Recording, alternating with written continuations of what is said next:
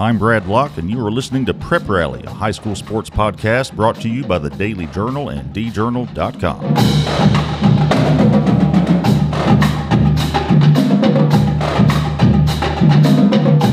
Hey everybody, welcome back to the podcast. This fine Wednesday, your favorite high school sports podcast, I'm sure. Brad here with you, as always. And as always, Podgator in the house. Welcome in. Thanks for joining us yet again on this Wednesday, February the 8th, as I record this.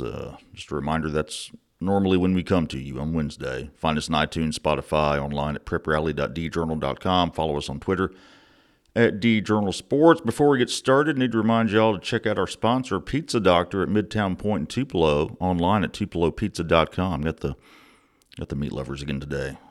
I get that one more often than any of the others because, well, it's my favorite. And it's a hit at the office. Never hear a word of complaint from Adam the photographer when I get the meat lovers. So, check them out. Pizza Doctor, Midtown Point, a.k.a. the Old Mall in Tupelo. Got some soccer to talk about. Got some basketball to talk about. Got athletes of the week. We'll start with soccer. The season has wrapped up. On Saturday, held the state championships. We had 4 teams down there. Saltillo's girls was the lone area team to come away with the title. First trip to the state title game, and thus their first title as they beat West Harrison 2-0 in the 5A championship game. And I've seen them now play the last 2 rounds, Saltillo, and they beat Lafayette, very good Lafayette team in the semifinals, 3-2. To advance to the state championship. And, man, defensively, played great against Lafayette, I thought, especially considering who they had as scorers, those Perkins girls, among others. But put the shutout on West Harrison and finished the season 18-3. And really just kind of dominated. I mean, soccer, the score doesn't always tell you how dominant the team was. And Saltillo controlled possession for the great majority of the game. But could not score until kind of late when Caroline Ham got one to go in the 61st minute off a corner kick. Made it 1-0. And then later, a few minutes later, 77th minute, Saltillo's A.C. Crouch got fouled in the box. You know what that means? It means a penalty kick, and O.J. Miller, the super sophomore, drove home the penalty kick to make it 2-0. She's the one that scored those 2 goals early against Lafayette in the semifinals. She's just a sophomore. Did I mention that? Yeah, she's pretty good. So Saltillo ends up winning the 5A state crown. The other teams we had down there, TCPS girls, lost in the Class 1 championship. North Pontotoc boys lost in Class 4A, and Lafayette's boys lost in Class 5A. Although North and Lafayette, I saw those games. They were at Brandon. Didn't get to see TCPS. They were at Ridgeland. But North and Lafayette, I thought, despite losing, played pretty well. I really was impressed by both of those teams. Had not seen either one play this year. So still great seasons for those teams. And so now let's move on to basketball, getting into the postseason for basketball. And I was out at Saltillo on Tuesday night for the 1-5A tournament. The host Tigers taking on West Point in a boys game. They split during the regular season, and Saltillo beat West Point by 20 just last week.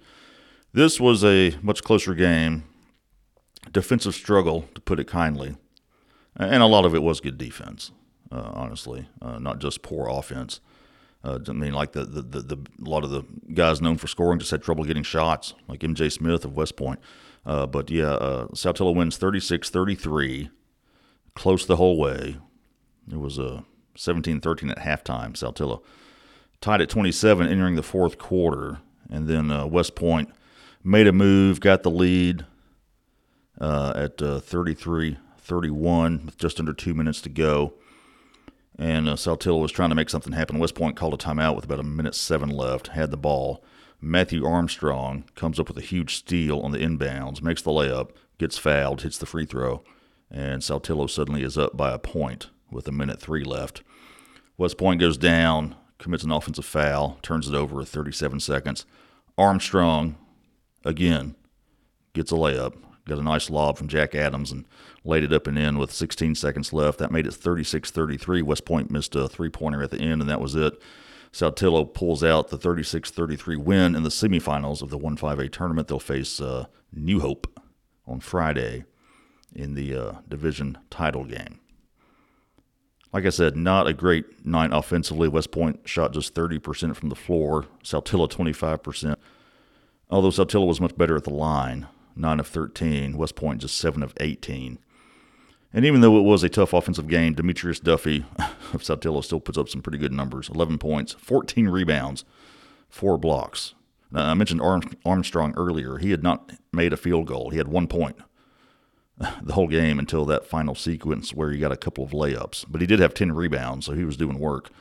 Just was a frustrating night for most players out there. I mentioned M.J. Smith. He got selected to the Mississippi-Alabama All-Star game. Big kid, 6'6", senior. But Saltillo did a great job on him. Demetrius Duffy was matched up with him most of the night. And Smith was held to just 4 points. So a great defensive effort by Saltillo, picking up that win. The 1-6A tournament concludes on Friday in Starkville. We got the matchups in the finals that we expected. Starkville against Tupelo in both of those. As you know, Starkville swept Tupelo in the regular season. These were two pretty evenly matched teams.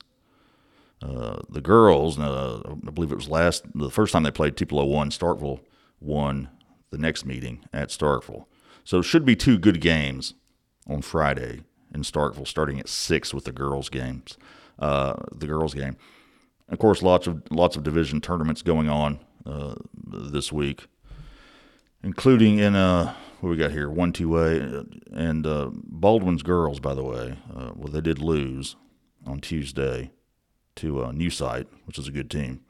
So Baldwyn will be in the consolation game Thursday against Walnut. But I was at Boonville on Friday and saw the Baldwyn girls pull a huge upset of Boonville, which at the time was ranked number 3 by the Journal. But yeah, Baldwyn was down 13-0 after 1 quarter, could not score. 20-4 at halftime. Ended up winning 47-42. I mean, they got Boonville, for whatever reason, just could not handle the press in the second half. They committed 40 turnovers on the game. I'm not sure how many in the second half, but probably 25 or so. It was a lot, and that led to easy layups. For Baldwyn, it's kind of a snowball effect, one of the weirdest games I've seen.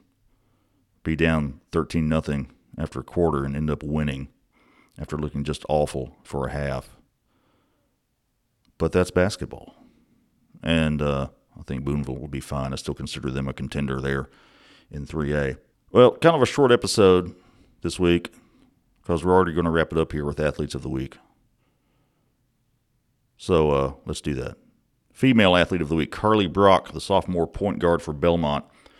Had a big game Tuesday, 33 points, shot 14 of 19 from the field, 5 of 5 from the free throw line. Also had 7 steals, 4 assists, and 2 rebounds in a 96-74 win against Walnut in the 1-2A semifinals. Again, that was on Tuesday.